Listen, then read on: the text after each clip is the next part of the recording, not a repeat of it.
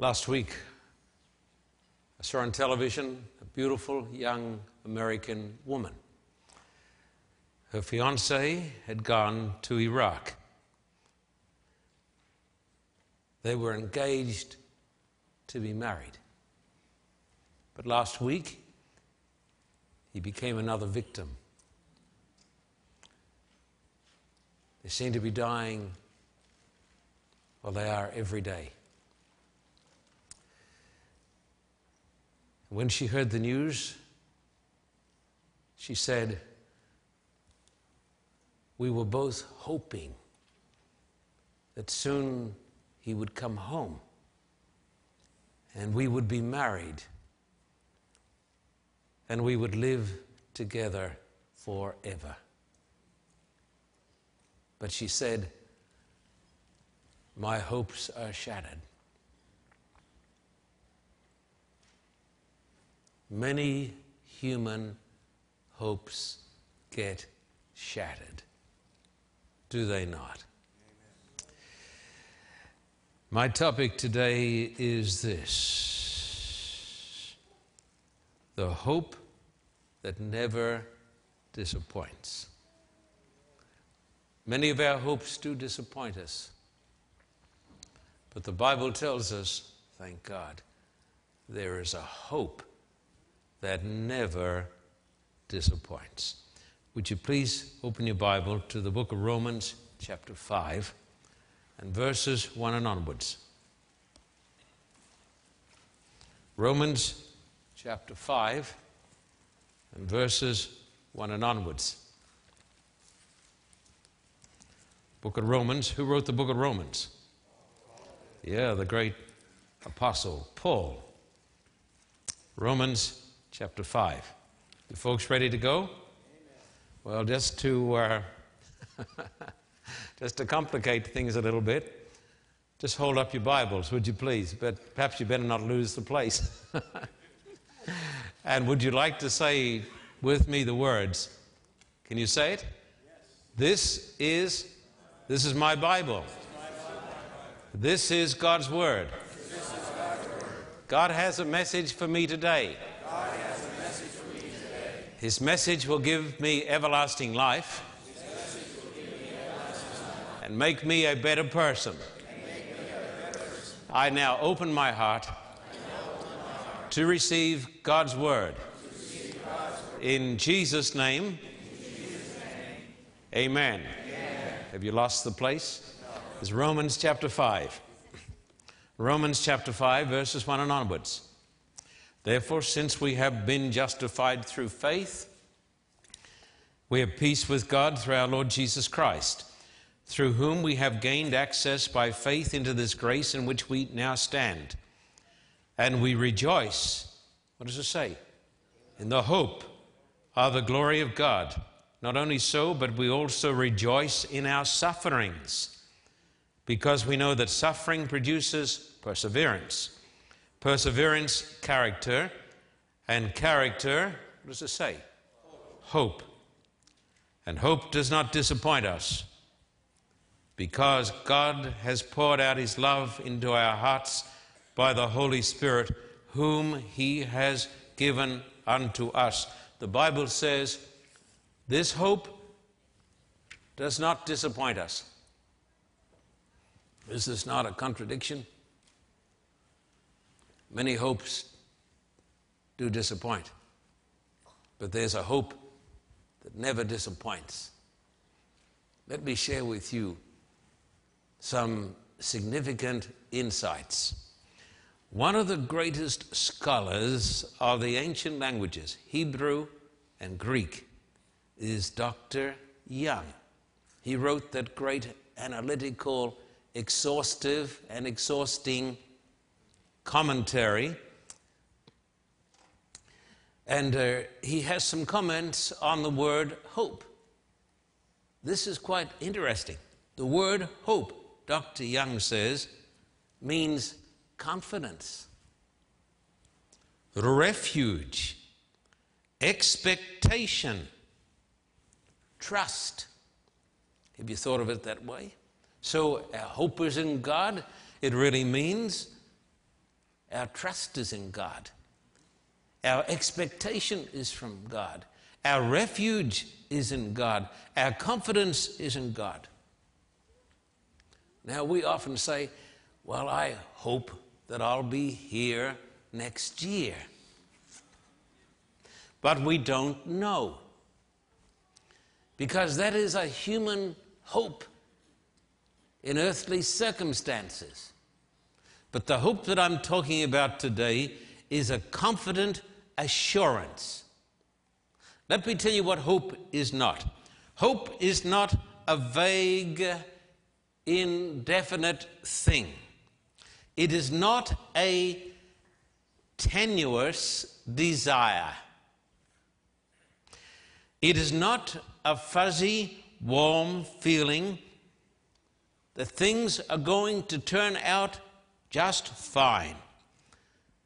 The hope that I'm talking about today is not wishful thinking. It is not a vain hope. Our hope is sure and certain and confident because it does not depend upon man or circumstances, but on the unchanging God. Amen. If your hope is in a man, you may be very disappointed. Now, I love my church and my denomination. I've given my life serving it. But my hope is not in the denomination. My hope is not in the general conference. My hope is in God. Now, if your hope is in an organization, a man said to Dr. Bradford over at Loma Linda, he said it very sincerely, he said, I'm soon to die, but my hope is in the fact that I'm a member of the remnant church. This man is a great theologian, but his hope is in the wrong thing. My hope for my salvation is not because I am a member of the church, but because God is unchanging. God is absolutely dependable. In a sea of uncertainty, He is the unchanging, immutable rock of ages. Can you say amen? And so to hope in God is never to be disappointed. When I was a boy, Pastor Harker, maybe like you, because we're both Queenslanders.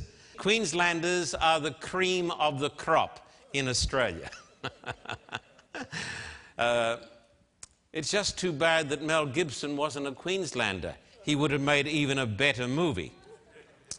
But when we were boys, I remember going to Maranatha Youth Camp. Remember Maranatha? I had no idea what the word meant, but it means, as you know. What does it mean? Maranatha, the Lord is coming. Now, of course, you all knew that. When I was a little boy and went to Maranatha youth camps, I was taught a song that has stuck with me down through the years and has given me hope. And the words, I can sing it to you. Earthly friends may prove untrue. Doubts and fears prevail. There is one who cares for you, and He will not fail. Jesus never fails. Jesus never fails. Heaven and earth may pass away, but Jesus never fails. If your hope is in God, your hope will never be disappointed. Now, today I want to share with you some truths that have already blessed me and will bless you. We may have a certain hope in every area of our lives. And I want to list some examples. Number one. Here it is, number one. The Bible teaches that there is hope for the most hopeless sinners. I want you to think this through. There is hope for the greatest renegades, profligates, and perverts, because where sin did abound, grace did much more abound. There's hope for every person. I want to talk now about the world's most wicked man. And you would say, well, that's got to be Saddam. Well, let's see. This man lived back in the days of the Bible. Would you first come to 1 Kings chapter 16 and verse 30. 1 Kings chapter 16 and verse 30. 1 Kings chapter 16 and verse 30. Ahab, son of Omri, did more evil in the eyes of the Lord than any of those before him. So goodness, he must have been bad. And if you come to chapter 21 and verse 25, turn over the pages, chapter 21, verse 25, there was never a man like Ahab who sold himself to do evil in the eyes of the Lord. Urged on by Jezebel, his wife, he behaved in the vilest manner by going after idols, like the Amorites the Lord drove out before Israel. And so, just pause there for a moment. Here is a man who is the essence of evil. The Bible says there were lots of bad men, but there was nobody like this man. Nobody as bad as this man. But I want you to notice what happened. And this is quite extraordinary. Verse 27, when Ahab heard these words, he tore his clothes, put on sackcloth, and fasted. He lay in sackcloth and went around meekly. Then the word of the Lord came to Elijah the Tishbite. Have you noticed how Ahab has humbled himself before me? Because he has humbled himself, I will not bring this disaster in his day, but I will bring it on his house in the days of his son. Ahab was released from condemnation and damnation because he humbled himself and turned to God. The most wicked man in the Bible was saved. Then, of course, you've all heard of Nebuchadnezzar, an evil pagan king, every bit as furious as Saddam Hussein. And the Bible indicates that Nebuchadnezzar is going to be in heaven with Daniel the prophet. And then you think of the Apostle Paul, whose hands were stained with the blood of the saints, and who became the greatest preacher, theologian in the history of the Christian church. There is hope for the most desperate character. Over there in Nizhny Novgorod, where we went in 1992, there is a man who serves as an elder of the church. When he came in 1992, our church members were terrified of him. His name was Sergei. He was a leader of the mafia. They were afraid of him. Today, he's an elder in the church. One of the greatest criminals in the ex-Soviet Union is a man who lives down today in the Caucasus, a leader of the church, an evangelist who got the tapes of these meetings. He had 400 soldiers under him, all ruffians, armed to the teeth. Everybody was afraid of him. But he turned to God after watching these videos, and today he is an evangelist saved by the grace of God.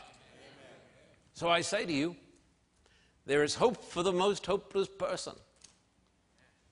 Therefore, we should not give up on anybody, and not even on ourselves.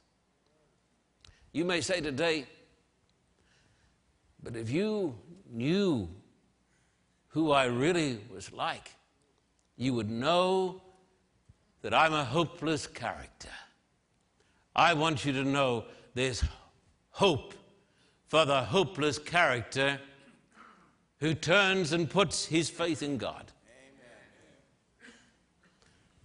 Number 2, there is hope for our wayward children.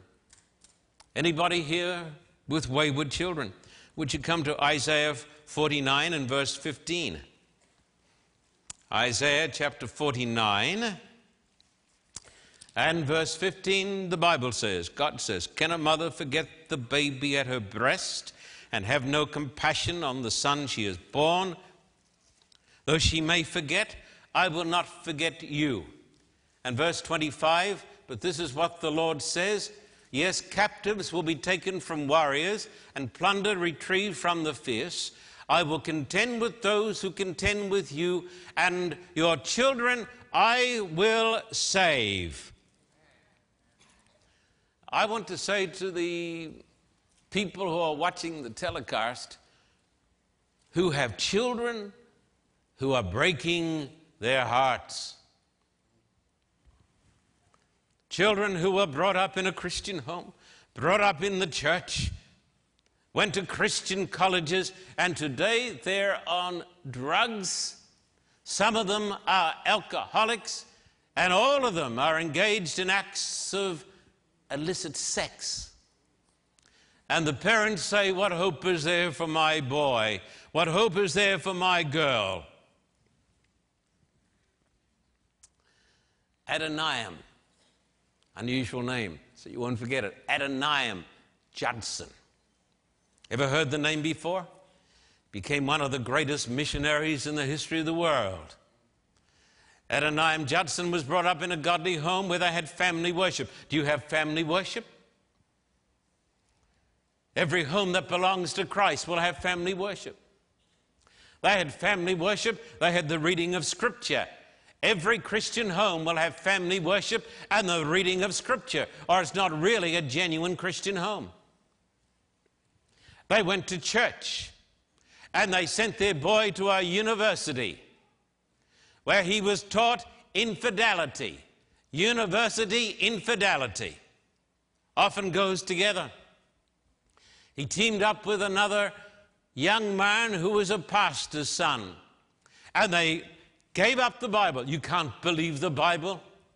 They listened to professors who were paid to do one thing: destroy faith in God and faith in the Holy Scriptures. When Adoniram came home, he said to his parents, I've given up the Bible, I've given up the church, I've given up God, I've given up Christ. I found something much better. I can do what I want to do. He broke his parents' hearts.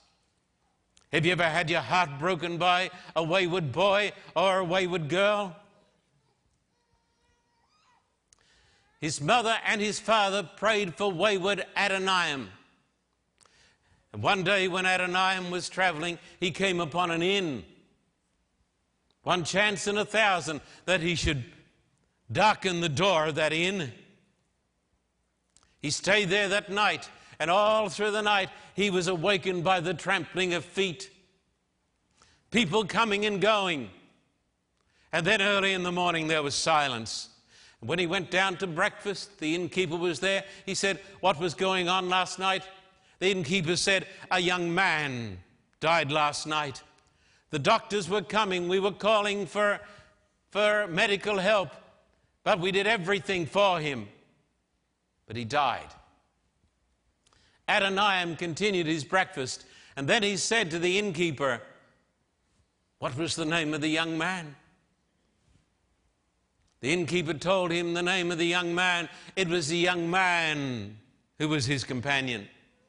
The young man who was the pastor's son. The young man who'd helped to lead him from God. And in the face of death, Adoniram Judson found God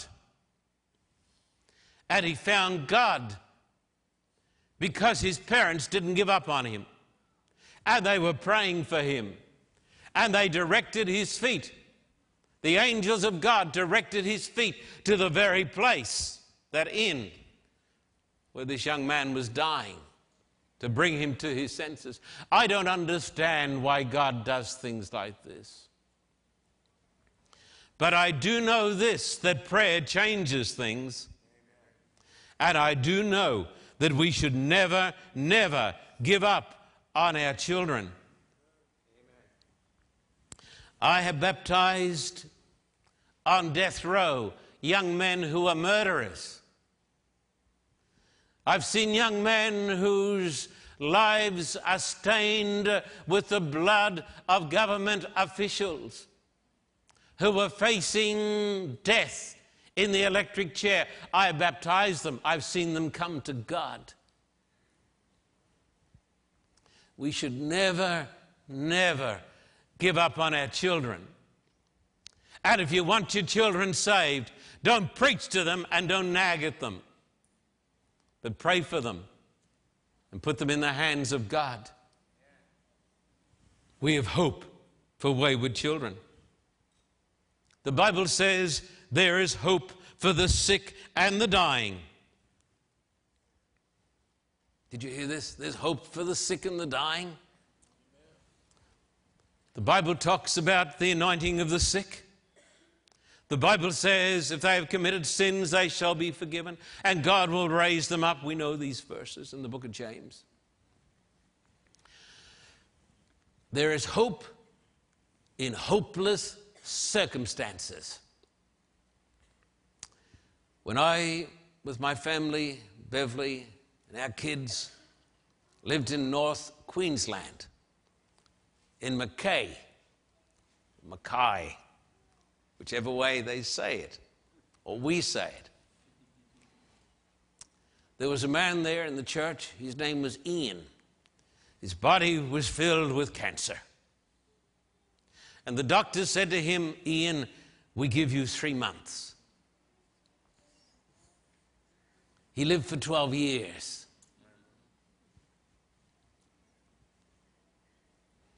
But I want to tell you folks something else. Even though God does not heal the victim of cancer or some other disease now, He has a better plan. You know what that plan is called? It is called the resurrection. Would you come over here to Philippians chapter 3? So don't give up. Don't give up even if you're dying. Don't give up. Philippians chapter 3 and verse 20 and 21. But our citizenship is in heaven. Did you hear that? Our citizenship is in heaven. A Christian has a dual citizenship. And the most important citizenship is not to be a citizen of America or of Australia, but to be a citizen of heaven. Can you say amen to that? But our citizenship is in heaven, and we eagerly await a Savior from there, the Lord Jesus Christ, who by the power that enables him to bring everything under his control will transform our lowly bodies so that they will be like his glorious body.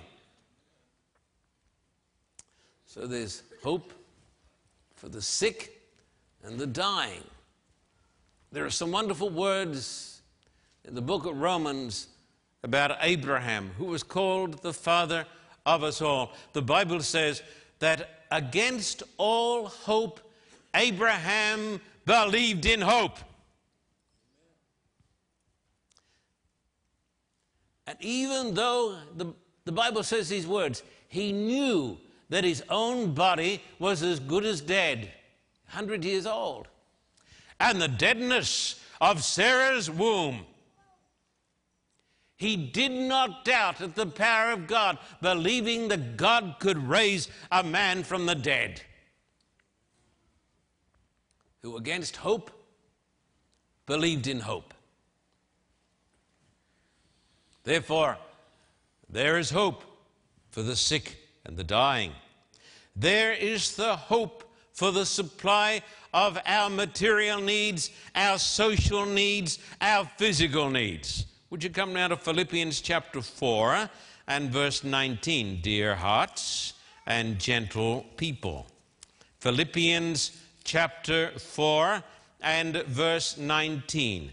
This is the anti-depression chapter. Philippians chapter 4 and verse 19. Notice it in the scriptures, in the Word of God. Philippians. Those of you watching in your homes, get your Bible and turn with me to Philippians chapter 4, verse 19. We are a Bible reading church here. Philippians chapter 4, verse 19. We don't go to the church that has a sign on the door that says, check your brains in at the door. As the Church of England says in Sydney, Jesus saves us from our sins, not from our minds. Amen. A lot of churches are brainwashing people because the congregation doesn't read the texts. So look at the texts. Philippians chapter 4, verse 19.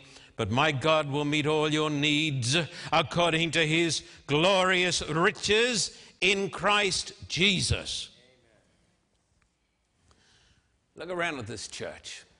It's a beautiful church, isn't it? It's a great complex. It really is. We don't deserve to have it. I really don't know how we got it. Because we got it honestly.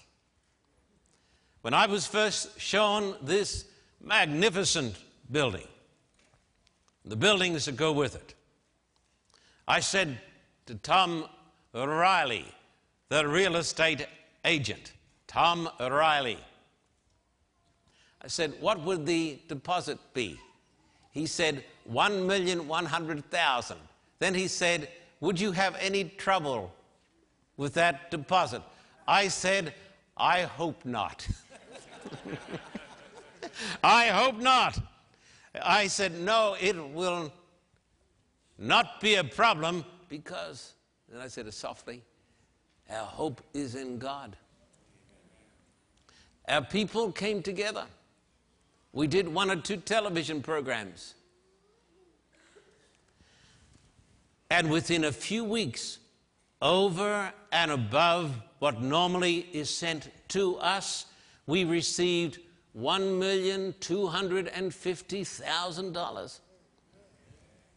Now, some of you who've never had to raise that sort of money will say, oh, that's easy to do. I say to you, try doing it. Our hope was in God, and our hope remains in God. God gave us the building. Our hope is in God. I think of my mother, now 95. When she was a young mother with 2 little girls, my sisters, the Depression came. My father owned a shop. But my dad told me, years ago, of course, that the time came when all there was left in the shop window was a pumpkin. And they had a set of scales on the counter. Everything was gone. They lost their shop, they lost their home. They went and they lived beside the sea, just outside of Brisbane, at a place called Sandgate. You know it well, Pastor Harker. It's really not Sandgate, it's Mudgate. They lived there. My father had no income. There were 2 little girls that needed milk. A Chinaman, in return to a kindness my mother showed, gave her a packet of tomato seeds, Ponderosa tomatoes. If you ever see Ponderosa, support it. She planted the Ponderosa tomato seeds, and they grew into little trees.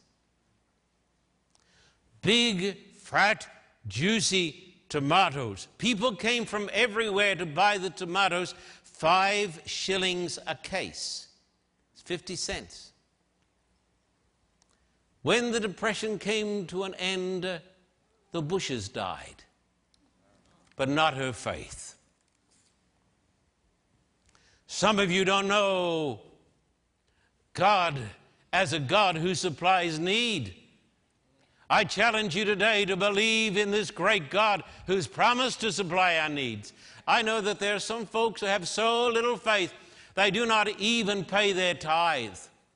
Say, I cannot afford to pay my tithe. How can you rob the God who died for you? Where is your faith? We have a hope that God will supply our material, our social needs, every other need. Listen to me. If there's a man here today and he's looking for a wife, that's a good thing, is it not? Mm-hmm. If you make this a matter of prayer, God has got the right woman right now waiting for you.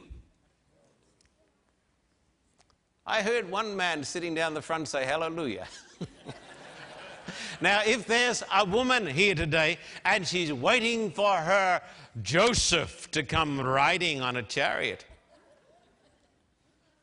don't be foolish and rush off and marry the first man you see. You may get a dud.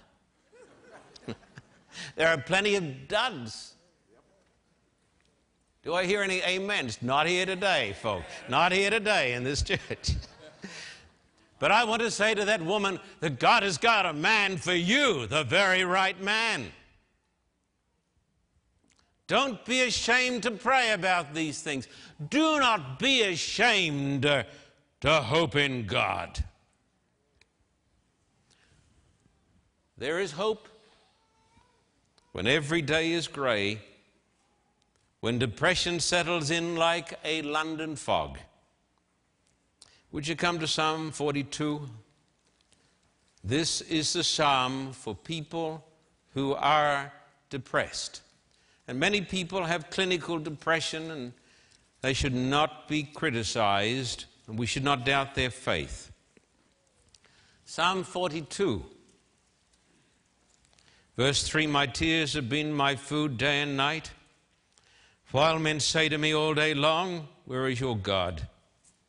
Verse 5, why are you downcast, O my soul? Why so disturbed within me?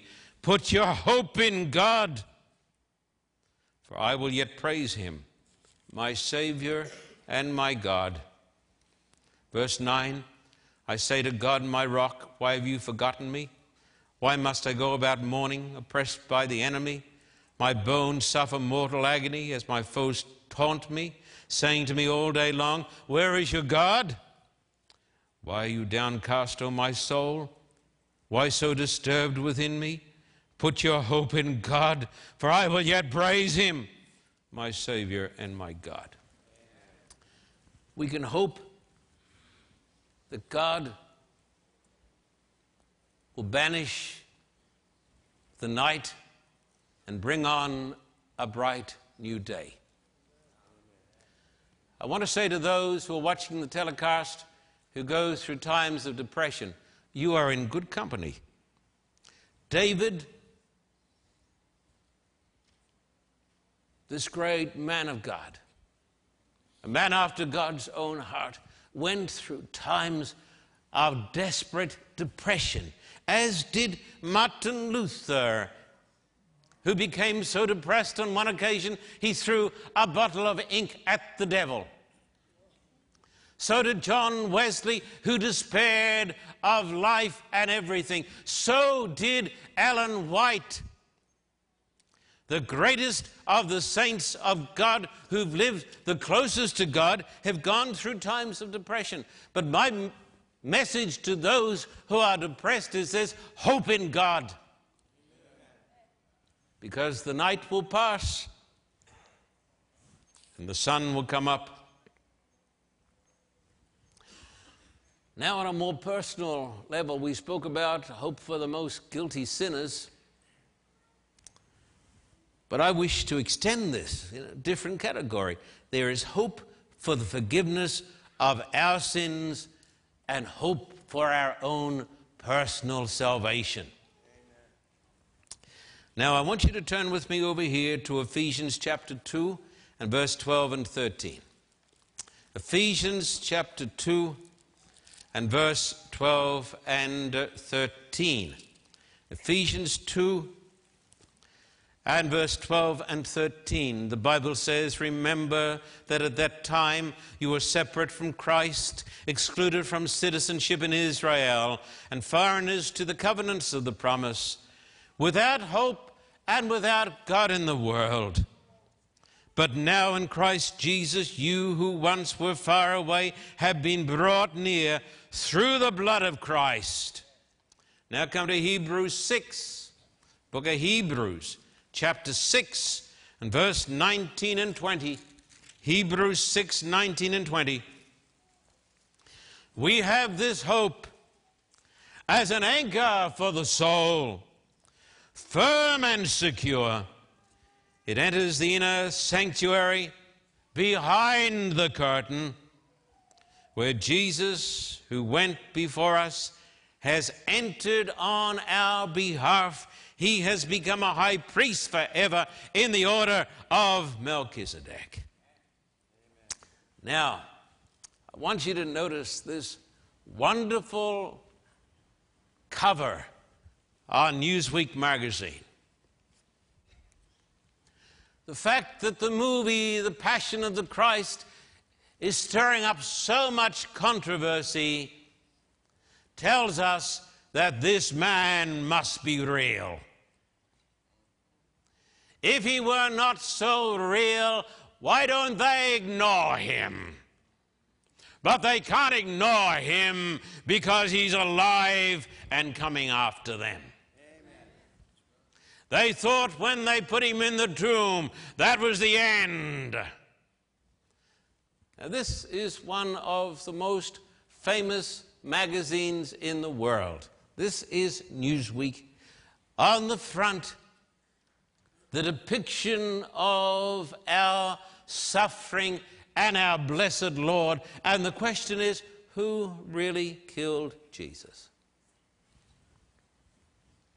And while I do not agree with everything that is said in the article, to answer the question, who really killed Jesus, there are some very good things there. Because the author says it wasn't merely the Jewish leaders or the Roman soldiers. It was the sin of the world, my sin. As Mel Gibson said in a magnificent testimony, as the hand of the Christ was stretched out, he said, "Give me the spike. Let me hold the spike." He said, I drove it into his hand.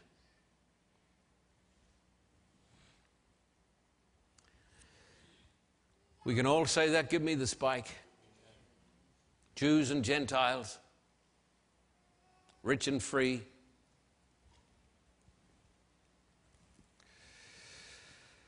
Rich and slave. Who really killed Jesus? Our sins killed him. Amen. Therefore, if we recognize our destitution of soul and come to this Christ, this matchless Christ, this incomparable Christ, then we have the hope of the forgiveness of our sins and everlasting life. He will not cast any of us away if we come as penitent sinners. The problem is, of course, the human heart is so blind, some would say so stupid and so proud, that our Lord said, "You will not come unto me that you might have life." But if we come unto him, we have this hope that our sins are forgiven. What encourages me is the story of the prodigal son, this wayward boy who ran away from home. You know, when he was down feeding the pigs, you know what sent him back to the Father's house? Hope. Why did he have hope to go back? He knew the Father. He knew the heart of the Father. We know the heart of the Father. Therefore, there's hope for the forgiveness of sins. And there is hope for heaven at last. Would you come to Colossians chapter 1, 26 and 27. Colossians chapter 1, verse 26 and 27. The great theologian, the Jewish prophet of God, Paul, St. Paul. Colossians 1, 26, 27. The mystery that has been kept hidden for ages and generations, but is now disclosed to the saints. To them God has chosen to make known among the Gentiles the glorious riches of this mystery. Say it with me. Which is Christ in you, the hope of glory. If we have Christ, we have the hope and the assurance of glory. And that is why the Bible refers to the second coming as the blessed hope. The blessed hope. The appearing of our God and our Savior, the Lord Jesus Christ. People have often asked me the question, what will heaven be like? We don't know a great deal. We know enough. Heaven is described as a country. So it's going to be a country with trees, lawns, lakes, rivers. When we came from Australia, we had sent over, because he had to go into quarantine, our little French poodle. His name was Pierre. Pierre was Julie's dog, but we all loved Pierre. He is the feistiest little dog in the world. He would take on an Alsatian, a German Shepherd, and usually win. He came over to America, went with us to Texas. After we'd had him for about a year, he was diagnosed with cancer. We put him on a special diet. The vet said he will live for 3 months. He lived for more than another year. And the last night of his life, he came around us all and climbed up and put his paws on us and said goodbye. And then we made him comfortable, and during the night he died. We had a funeral for him. Julie cried for a week. When I went into her room and woke her up, I said, Julie, I've got bad news for you. She was just a kid. And she said, he's dead, isn't he? I said, yes, he's dead. So we got a little cardboard box. We laid him out. I covered him up with a blanket and put a pillow under his head. Then we went out to Dr. and Mrs. Owen's home. They had a big farm. These wonderful people in Texas. I dug a grave for him, and we had a prayer. And she said, don't bury him yet. So we waited, and she stroked him. And then we covered up the box, and I put him under the ground and covered it up. And then I got concrete, and I made a little slab, and I wrote his name on it. And Julie said to me, because she, in those days at least, she thought I knew everything about the Bible. Not so sure now. But she said, will Pierre be in heaven? Can I tell you something? I don't think I can give you a text specifically. But I said to her, Julie, if that would make heaven heaven to you, he'll be in heaven. And I think God loves us so much, and he knows our hearts. And I think heaven is going to be 1,000,000 times better than any of us can imagine. We'll have family and friends and French poodles and health and the presence of God. There'll be no hospitals. Dr. Burt, you'll be out of a job. Won't you be glad? There'll be no cemeteries, and I won't take any more funerals. There'll be no wars, no armies marching off. There'll be no young women weeping because a loved one has just been blown up. There'll be no pain, and no disease, and no death, and no jails, no criminals, no gang members like that gang member who shot to death yesterday a young Los Angeles policeman. He'd been in the force for 2 years. In fact, there won't be any policemen there. They won't need them. And if you have this hope in God, you will not be disappointed.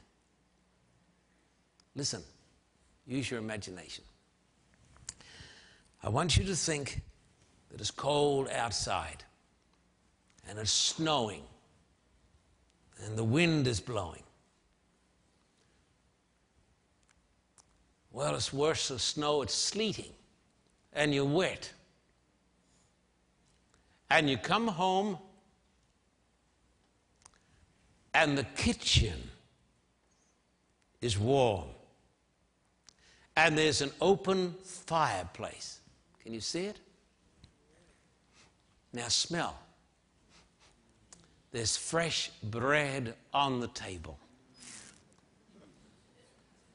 Fresh bread. Now I know you don't eat butter, but in this home there's butter.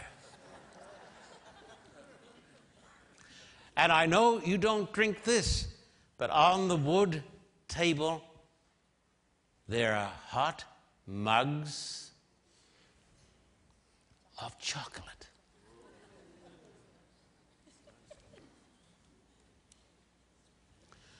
The fire is blazing away. Listen to me. Hope is like that kitchen and that fire. It's warmth. It's assurance.